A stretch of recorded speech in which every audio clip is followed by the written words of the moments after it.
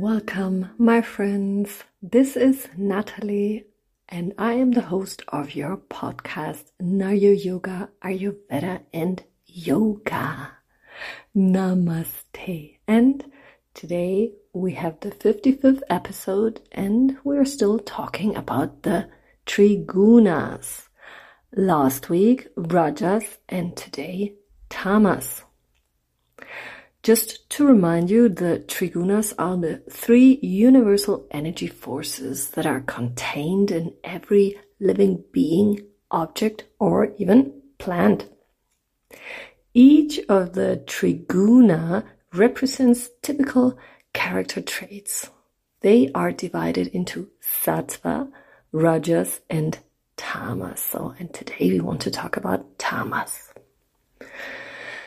Tamas stands for calm and immobility, but also carries the positive aspects of heaviness and rigidity. We all have a certain amount of tamas in us. Everyone knows the typical heaviness in bed before falling asleep, right? Here, tamas is desirable.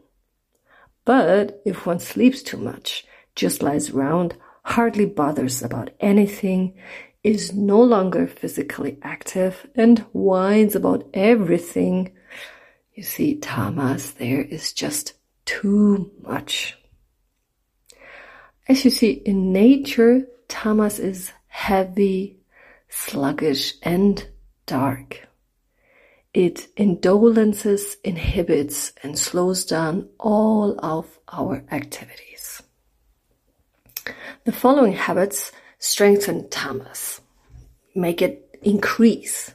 It is, for example, excessive sleep, especially during the day, the disinterest in all fellow human beings and worldly affairs, the lack of education, lack of training, and the refusal to work at all, an excessive consumption of convenience, old or junked food, and pleasure-orientated lifestyle, solely pleasure-orientated lifestyle with excessive sex, drugs, and stimulant consumptions.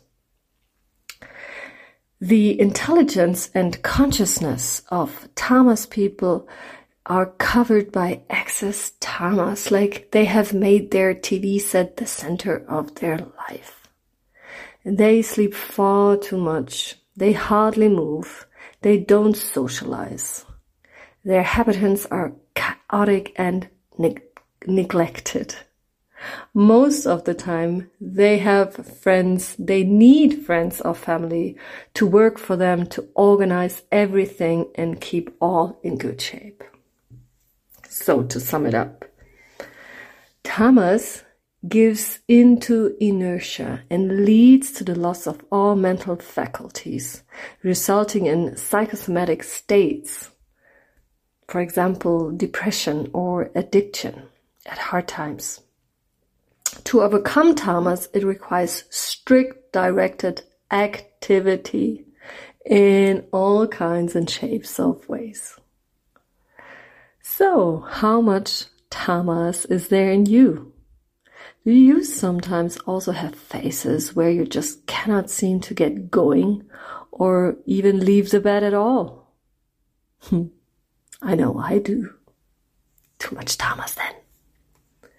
So this was the wonderful world of tamas, and next week we will talk about the last of the Trigunas, Sattva. I'm already looking forward to it. I'm wishing you a wonderful week. Stay healthy and love and light. Namaste.